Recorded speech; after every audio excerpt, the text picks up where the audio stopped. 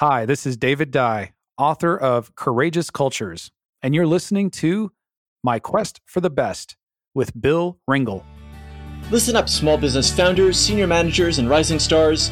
Bill Ringle here, host of My Quest for the Best, where ambitious small business leaders discover strategies and tactics to unlock your growth potential. On each episode, I bring you the inside stories from published and accomplished guests who want to share their knowledge and experiences so you can be more successful in leading your people, managing your business, and navigating towards more growth and more impact in a changing and challenging landscape. Let's dive in. Joining me today is David Dye. David works with leaders around the world who want to achieve transformational results without sacrificing their humanity. He's the president of the consulting firm Let's Grow Leaders.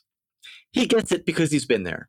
A former executive and elected official, David has over 2 decades of experience of leading teams, building organizations, and working with boards of directors to transform their effectiveness. He earned his BA in political science from University of Colorado and his master's degree in management from Regis University. He and his partner in life and business, Karen Hurt, are dedicated to their philanthropic initiative, Winning Wells, which provides clean water wells to communities struggling with access to safe water throughout Southeast Asia.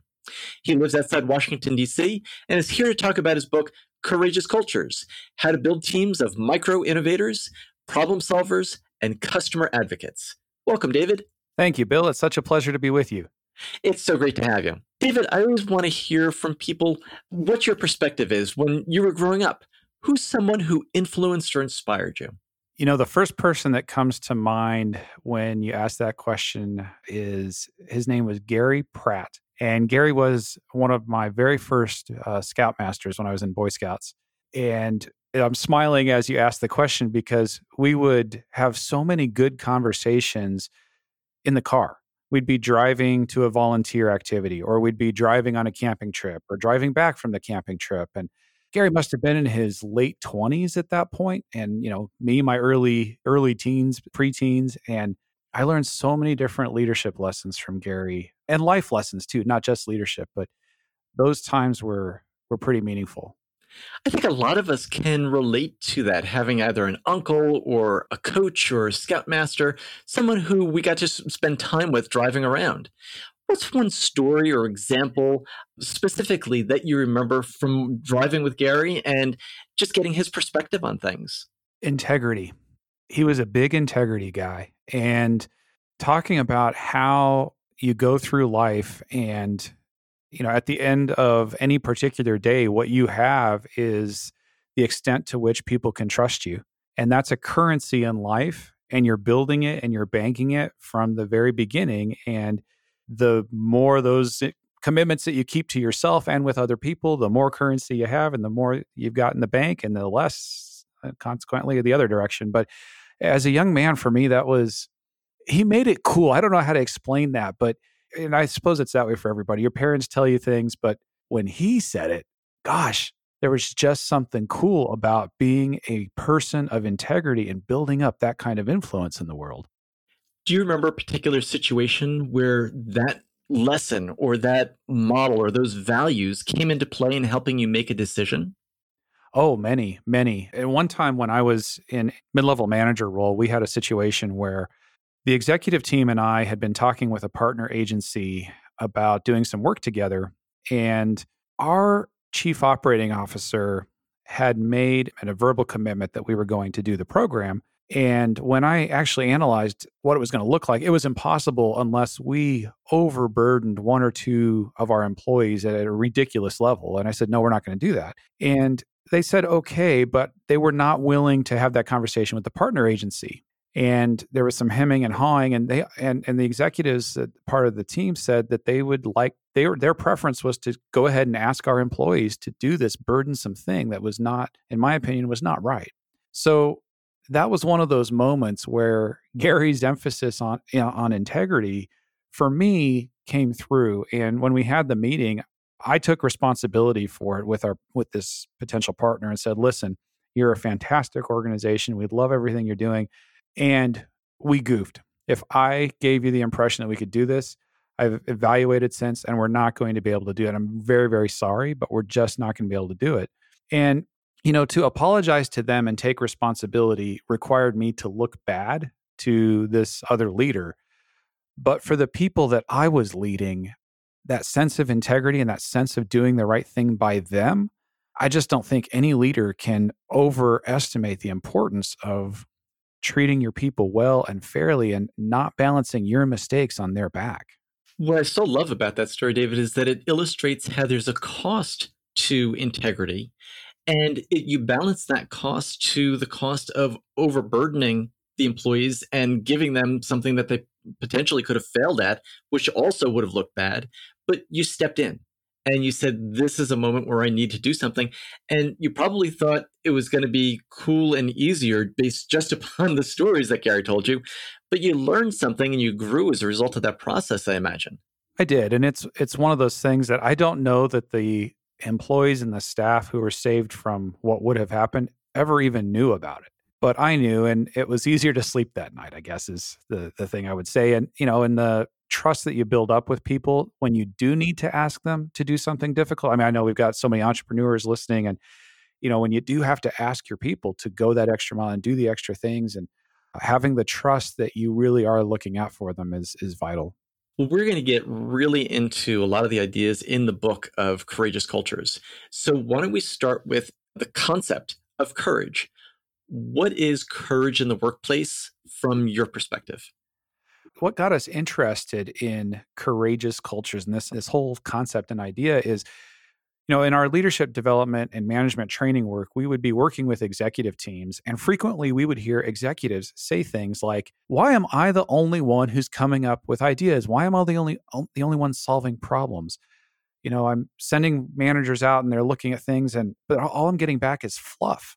And then in those same organizations, we do some frontline training work, and you talk to frontline employees and frontline leaders, and you'd hear things like how, they don't really want to hear what I've got to say. They're not really interested in our opinion. I can share something, but it's not going anywhere. And, you sit back and you scratch your head and you say, are you guys working for the same company? Mm-hmm. You've got these situations where, and they're very widespread, where senior leaders or executives want ideas and they want contributions. And you've got frontline employees and team members who have ideas and have things that they can contribute, but there's this gap. And part of it is what we describe as the courage gap. And there are a number of things going on there. So what we did was we went to the University of Northern Colorado and we actually partnered with their social research lab because we wanted to dive in and really understand what's going on and how this works. And so to answer your question, when you're talking about courage at work, what is that? Well, it's a number of different things, but what we're ultimately talking about in a courageous culture is a culture where silence isn't safe. And talk about psychological safety and people maintain safe silence. Well, in a courageous culture, silence isn't safe. Consistent contribution is the culture. One of my favorite definitions of culture is Seth Godin, where he says, culture is really people like us do things like this. So in a courageous culture, it's everybody speaking up, solving problems, contributing micro innovations, not like the blue ocean strategy things. It's not the executives doing that. I mean, it can be, that's great, but it's every team member at every level looking and asking, hey, how can this be better? How can we advocate for our customer here? How can we better serve? And every leader, every business owner needs that. Well, we're in a unique time in history. And I wonder what your observations have been about how courage is observed or demonstrated, especially in the current climate of working from home during the pandemic lockdown. There's a lot of different directions you can go with that. First, what we have observed is that there are so many people who the deck has been shuffled, things have been transformed, the world has changed, and everybody is having to do the best they can from where they are with what they have. And that creates opportunity. And I love this shuffling of the deck in some ways. And don't get me wrong, this is a very, very tough time. And so I don't want to overplay the positive because, you'll certainly have listeners who are struggling and in some dire straits, and it's tough. It's something we have to grieve. It's a transition we have to get accustomed to and so on. But at the same time, from a leadership perspective, if you've been relying on any kind of the more negative leadership perspectives, fear, power, control, things like that, those aren't going to work anymore. And it requires the courage to contribute what's authentic, what's real, to show up thinking about how things can be better in this moment. And so when you're one of the coolest examples of that I've seen is Kelly, who's the chief operating officer for a staffing company in Florida. And she and her team, they hustled. They moved everybody to work from home. And then they put out this internal document where they had sourced, including from us, but they had sourced from a number of thought leaders the very best strategies for working at home, for working remotely, for connecting with your people, and did this beautiful internally branded guide to working from home and keeping it going. And in a short period of time, collected success stories from around the organization that they were then able to share. And so in just a few weeks, they took a situation that could feel disruptive and panicky and so forth and turned it into a positive. And here are the opportunities. Well, that takes courage because you don't know where things are going. If you're relying on having to see your people, which prior to that they were, you don't know what that change is going to look like. And so it takes courage to be able to do those kinds of things. Another thing that I like about the example you just shared, David, is how Kelly took this initiative and it gave people something to align around. In putting in extra effort, they may have had a lot of energy through nervousness or insecurity about how things are working when they've lost the boundaries and the typical reference points of being in an office. And now they got something to contribute to that they were energized about, and sharing these success stories of working from home and applying some of these best practices that were put out in the document. It's exactly right. Yeah. Having the leaders demonstrating what it could look like and the opportunities there, I think helped because, like so many of their teams, they had managers who, on the tough side of things and the challenges presented by all of this, it used to be where you could just walk around your office and you connect with people. They're there. You're passing by. You say, hey, how's it going? All of that goes away in this environment. And so it was taking them a lot more intentional time to do some of their basic staff development, staff connection. And so it requires you to just completely reshuffle the deck, be willing to set aside the ways of doing things you had, but to focus back in on what's actually important. And this is where I think that courageous cultures come into play, particularly as we move forward and out of this into whatever the new world looks like. And we're not going to know that for a while, but it's the courage to say, this is what really matters. And what have we stopped doing that we don't need to do anymore? Mm-hmm. I'd love to get your response to this, which is I've heard so many people mistakenly say, once we get back to normal, once we just get over this. And they think that it's going to suddenly be one day it's over, and then we go back to what it was like in December of 2019. And I don't share that belief. Nor do I. And I don't think you do either. When people are saying, we just have to wait this out, and then we can get back to normal, they're responding out of fear or misinformation or different perspectives that probably aren't serving their people or their companies very well. How do you help them look and see that if they drew upon different personal traits and at least developed experiments or some other technique to lead them out to saying, listen, now is the time. We need your leadership. Now is the time. We need you to step forward and to provide a steadying influence and to provide channels for people to contribute their best work. How do you start that conversation and begin to help someone who has responsibilities exercise their ability to contribute in that way? Boy, there are Bill, so many layers in that question. So let's start with going back to the mindset that you described as somebody who, we just have to wait long enough and it's going to go back. Well, that's a normal human way to feel, isn't it? That's part of the grieving process. And it's that bargaining that, we're all familiar with the stages of grief and so forth. And there's denial. Well, this isn't happening. And then I'm angry about it. And I'm depressed about it. And then I'm bargaining about, I'll just have to wait it out. Well, that's normal.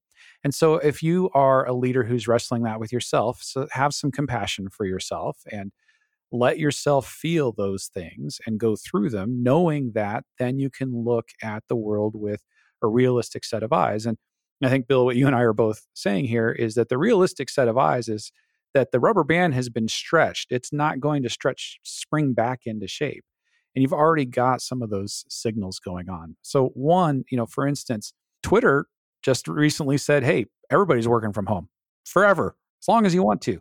And I think you have got CFOs and directors of finance and business owners all over the world right now who are doing the math and going, wait a minute, we are still running our business well in some cases, not every case, but some cases, going, do we really need all this real estate that we're leasing or have purchased or that we've been using? So let's just take that one practical example. That's not coming back the same way it was. There's no way. Not now that it's been proven for some organizations that the work from home thing does work. Then you've got others who have whole different circumstances, who are not working from home or struggling in different ways, who are impacted by the disease realities that we're having to deal with. And we don't know when and how those are going to change. Are we hopeful for a vaccine? Absolutely. The world's mobilized to try to get there, but we don't have one yet. And we don't know if or when we will. And so I am not a prognosticator. I'm not a futurist. I can't tell you what any of that's going to look like, but the world has changed. And we don't know what the future is going to be, but I think we can confidently say it's not going to be what it was. Too much has changed. And there's, too many unknowns. So that's the first part of your question is, what do you say to somebody who's going with that? Well, first, have some compassion, allow yourself to feel the things, and then start to look at what some of those realities are. Then from there is where we get into the courageous cultures. One of the steps that we encourage every leader to take is what we call navigate the narrative. And what we mean by that is every one of us has a moment or more, usually several, of courage in our life. Maybe it's work related where we took a stand for something. One of our favorite things to do is to ask leaders, hey, what is that moment of courage for you?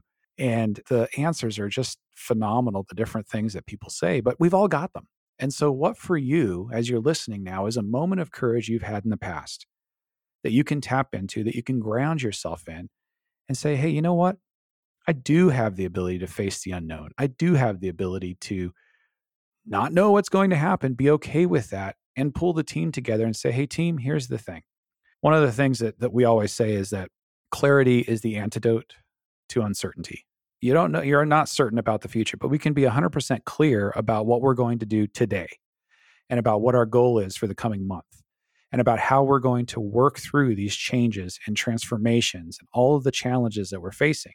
And then as a leader to communicate our belief to our team that absolutely, I believe that as a team, we are capable of overcoming this and working our way through it.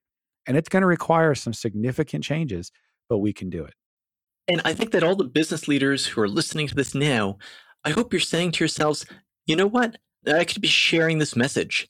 I could use these words to share that hope and give direction to my team so that they know we're working towards this.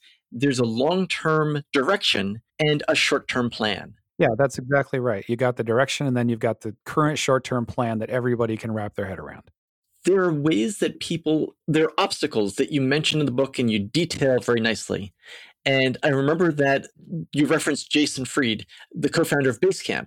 And he talked about that people want to contribute more ideas and solve problems creatively, but they've got to understand that it's hard for people to speak up and it's risky when there aren't a lot of incentives because you're putting yourself out there. You mentioned 5 obstacles to courage, to exhibiting, demonstrating, embodying courage in the workplace. And they were that people don't think leadership wants their ideas, that they're waiting for someone to ask, that they lack the confidence to share or the skills to share effectively. And they think that people don't think that anything will happen, so they don't bother. From your conversations with business leaders who are looking to build that courage and effective operations within organizations, what do you think is top of mind right now in terms of those obstacles that you're hearing these days? Yeah, it really depends on the organization, but those, as a leader, if you want people contributing consistently, and right now, I think as a leader, we'd be crazy not to have all hands on deck. Hey, if you've got an idea that's going to help us to move forward and that has potential to better serve our customer or enhance a process that's going to allow us to be more effective and more profitable and have more positive impact for our customers, gosh, we'd be crazy not to get all of those ideas. So knowing that the top 5 things that keep those ideas from being shared are what you just listed. People don't think leadership wants them, but they're not asking, they don't know how to share, and they don't think anything will happen. As a leader, you want to do everything you can to counteract those.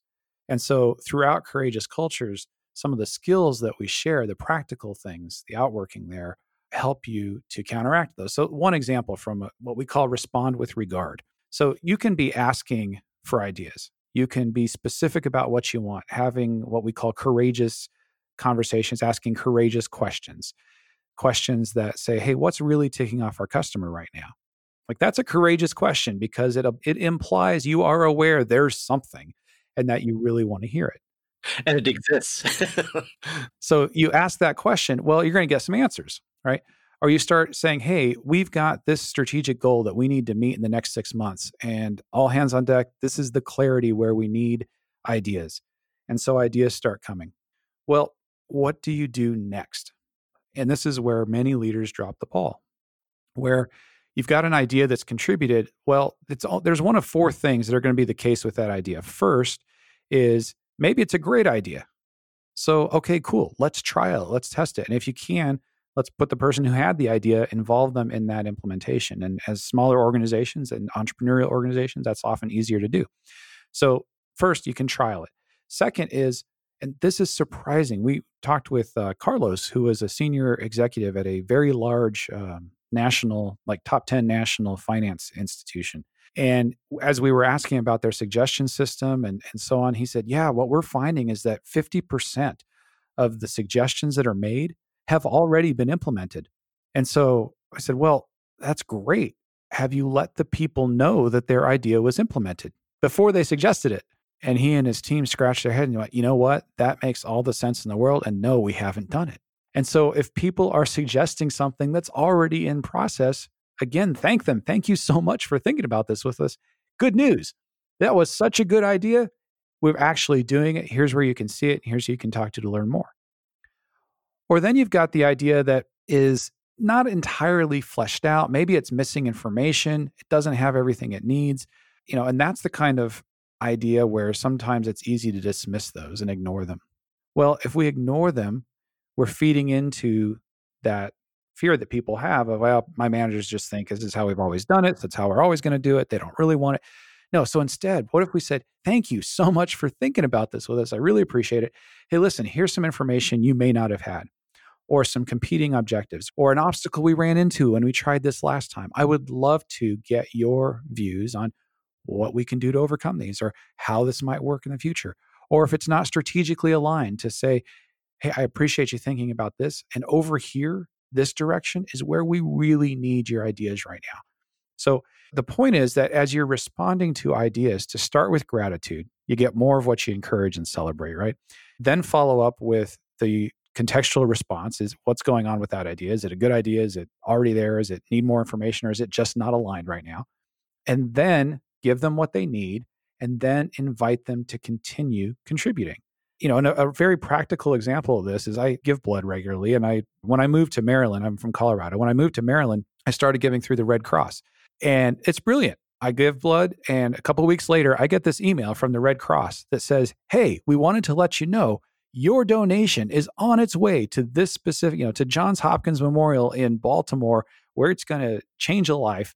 Thank you so much for your contribution. And then there's the invitation. And here's a big red button where you can schedule your next donation. It's the same process. It's kind of like they've taken some of the Amazon customer feedback and keeping them in the loop and applied it to Red Cross donations, which is terrific. Exactly. And whether it's Amazon or your florist or the Red Cross, customer service, they're all doing a good job now. The ones who are good at it, they're doing a good job of automating all that. Well, you may not have a big fancy computer system, but you don't need one. You're a human being. You can say, thank you, here's some more information, and then invite them to come back and do it again. And if we consistently do that by responding with regard, we're building a culture that values contribution, says that's exactly what you ought to be doing. And I think that during this time of pandemic lockdown, people do have more discretionary time, at least for those who had a commute.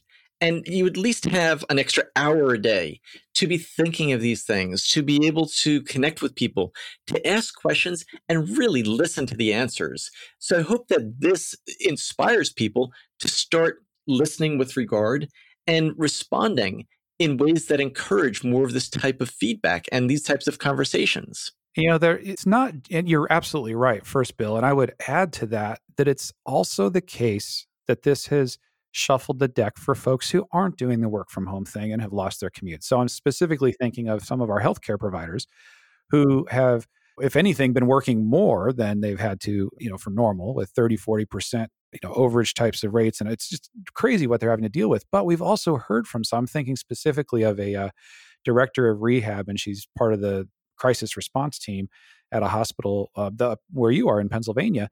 And her name's Jill. And she was sharing with us how that in having to respond to all of this, they've had to set aside some of the regulations that normally prohibit innovation, or at least can keep it from happening.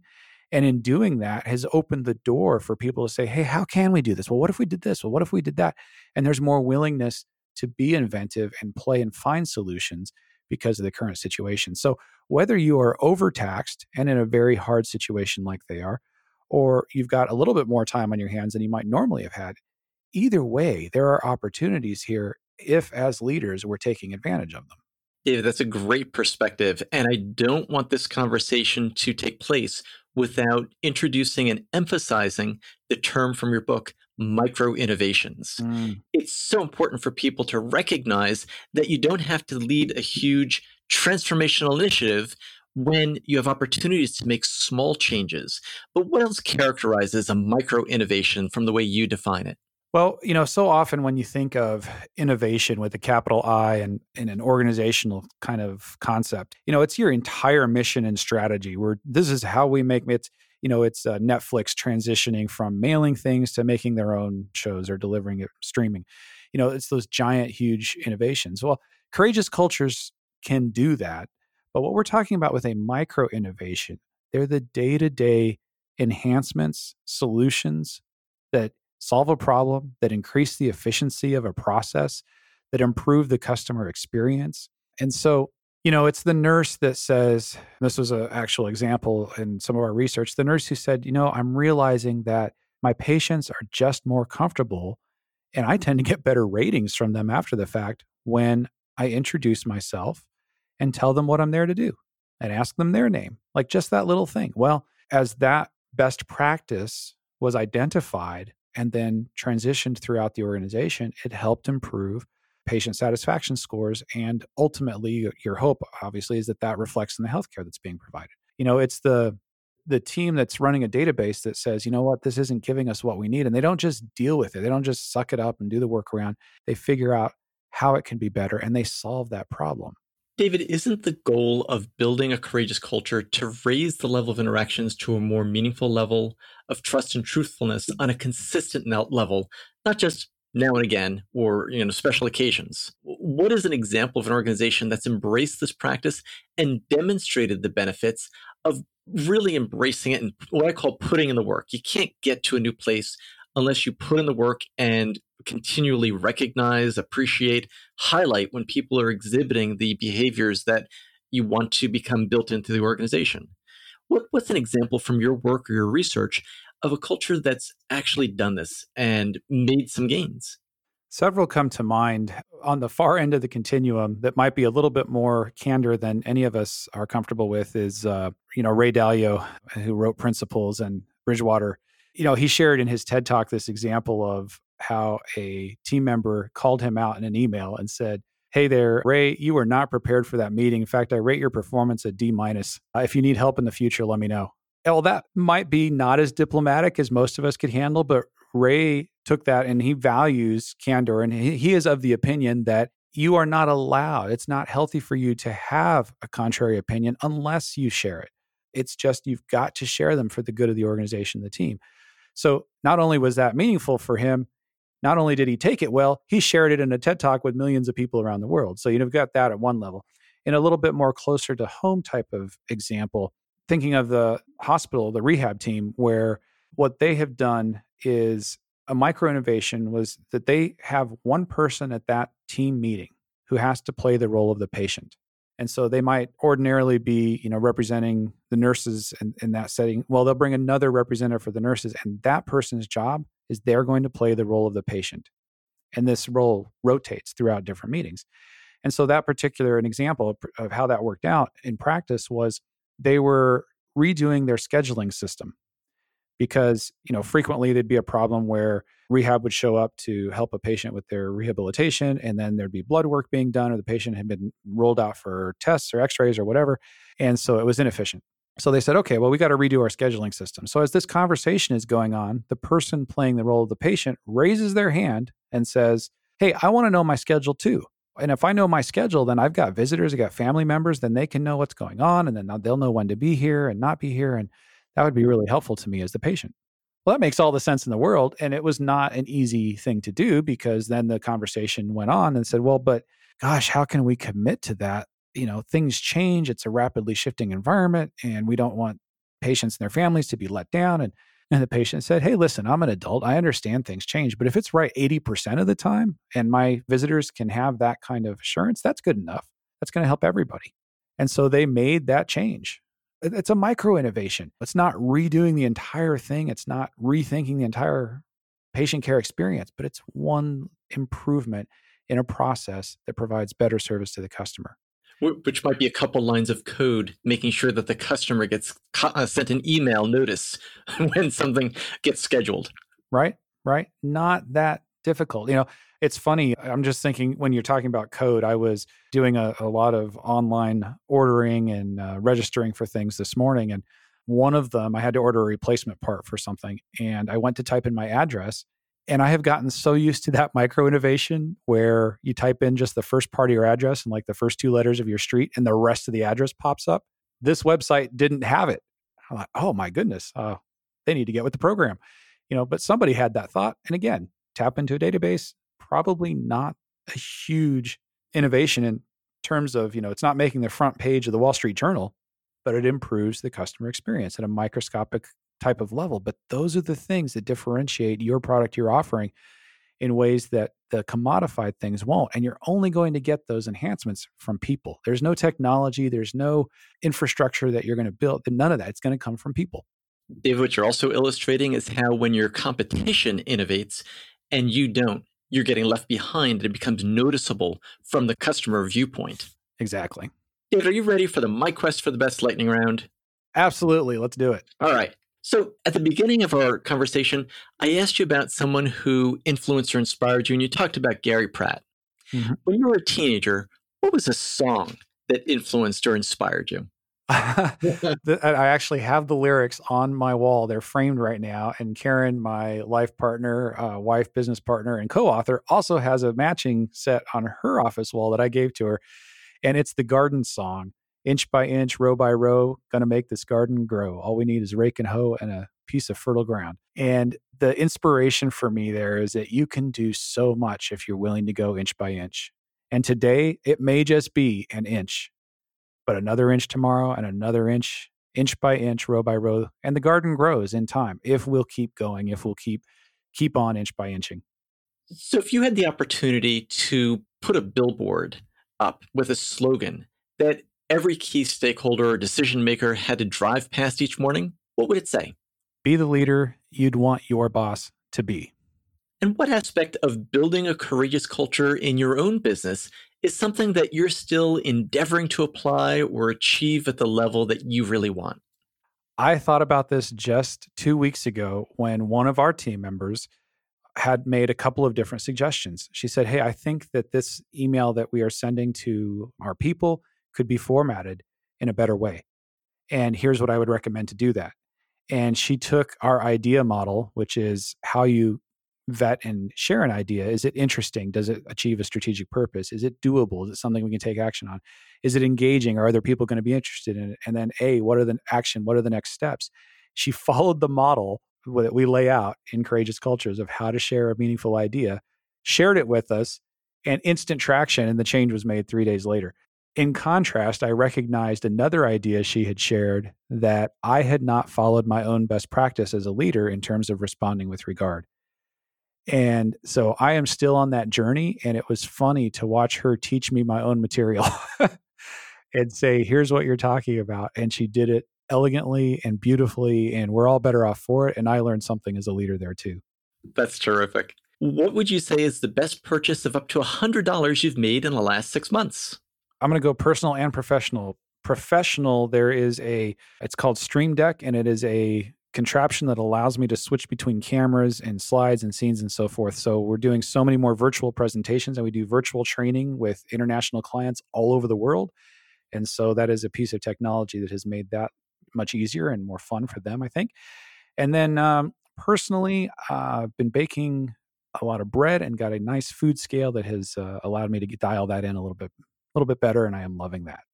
And what would you say is the most important habit, routine, or belief that you've stopped in the last year that's brought you the most pleasure or personal satisfaction? This might sound a little strange, but what's coming up for me is to stop working. And specifically, it's not stop working in general. I mean, look, we're all entrepreneurs probably on this show. And so we all love our work and we do a lot of it. And that just comes with the territory and we're passionate about it. That said, I have found that getting up in the morning, and I used to do this, I used to get up, grab my tea, I'm a tea drinker, and go straight into work because it's easy to do. You're there at your desk and boom, start working. And I have found that to stop that has improved my overall productivity, my overall health and wellness, my emotional well-being. And so giving myself, if I were driving to the office every day, I would have from the time I get up to the time I arrive somewhere between 90 minutes and 2 hours, during which, you might be with your family or exercise or read or whatever rituals you're going to do, and created that space for myself. And I don't always observe it the way I need to, but I'd say 80, 90% of the time. And that makes a tremendous difference for me. And what would you say was the lesson you learned? We were talking earlier before the recording started, and you said that when you were 11, you had a scoutmaster who observed you and your fellow scouts making blueberry pancakes and realized, oh my gosh, there are a lot of lessons to be learned from this experience. What was the experience and what was the takeaway from that? Absolutely. So the scoutmaster's name was Bud. He and Gary were the two. And then this is actually, I tell the story in Courageous Cultures. And the reason is that as a leader, when you're thinking about getting ideas from your people, I know that there are people, you're listening to the show right now and you're saying, yeah, but what if I get an idea? And I'm like, what were you thinking?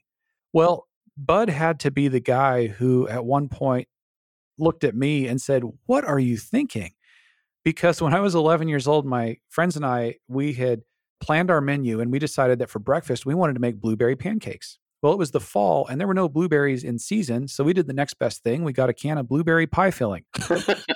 None of us knew how to cook at that point. And so we just dumped that can of blueberry pie filling in the pancake batter. Well, it doesn't work that way. It added way too much liquid, too much sugar.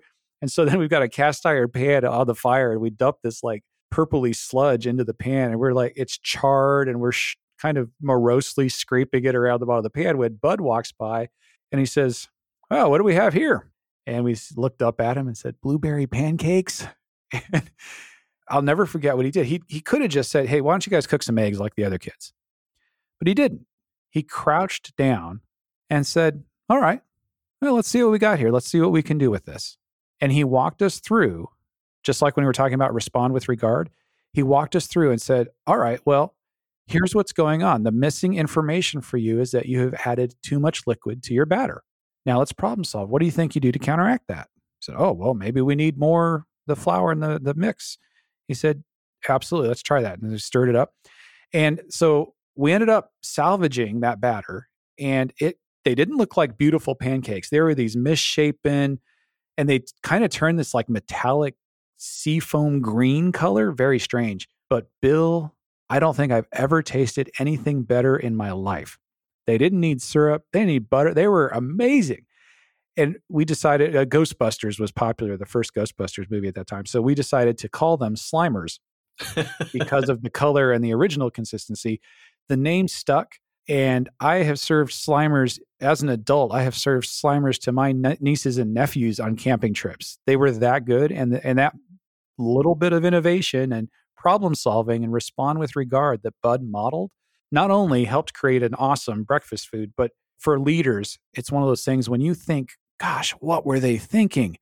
If you can respond with regard, tamp that emotion down for just a second and ask and get curious and say, what's going on here? What were you thinking? Okay, well, how can we do this? You might just find a really awesome innovation, a micro innovation, a problem that could be solved, or a better way to serve your customer.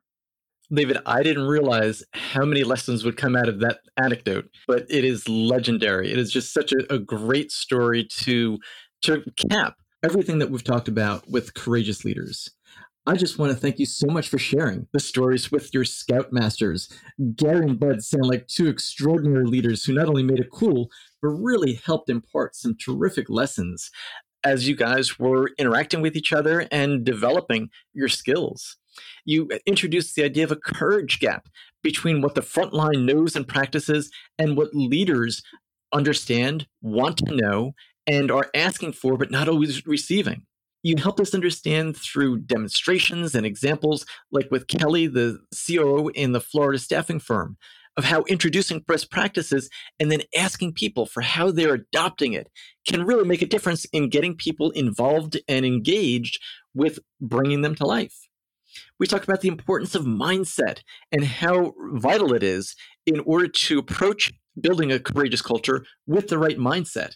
You introduced the idea of navigating the narrative and how important it is to ask, when was a time when you took a stand, and to realize that we can all build upon the courage that we've exhibited at other times and add to that. I loved the aphorism you shared about clarity is the antidote to uncertainty. And all of us, for these ideas and so many more, I just want to thank you so much for joining me on my quest for the best. It has absolutely been my pleasure, Bill. Very much enjoyed it. David, before we say goodbye for now, where's a place that we could look for, find out more about you and your work online? Sure. 2 places I'm going to send you. First is if you want more about courageous cultures, we've got an online quiz you can pre-order, and we've got all kinds of bonuses and things that are available for you there, as well as a cool opportunity for you and your team to unearth some of those ideas that might be hiding out. You can do all of that at courageousculturesbook.com. And then from there, if you'd like to know more about me or our work, we're at letsgrowleaders.com. We're going to link to those sites as well as all your social media channels in the show notes so that listeners can go there and find one easy place to find all of the ways to get in touch with you, follow you, and become more involved in the work that you're doing with courageous cultures and developing courageous teams. David Dye, author of Courageous Cultures, How to Build Teams of Micro-Innovators, Problem Solvers, and Customer Advocates. I want to thank you once again for joining me on My Quest for the Best. Thank you, Bill. Hi, this is Bill, and I hope you've enjoyed this podcast interview on My Quest for the Best. Be sure to subscribe on Apple Podcasts, Google Play, Stitcher, or your favorite app so you never miss an episode full of stories, tips, and insights for the ambitious small business leader. Now I have a quick request for you. Please go to Apple Podcasts and iTunes and give us a rating and review.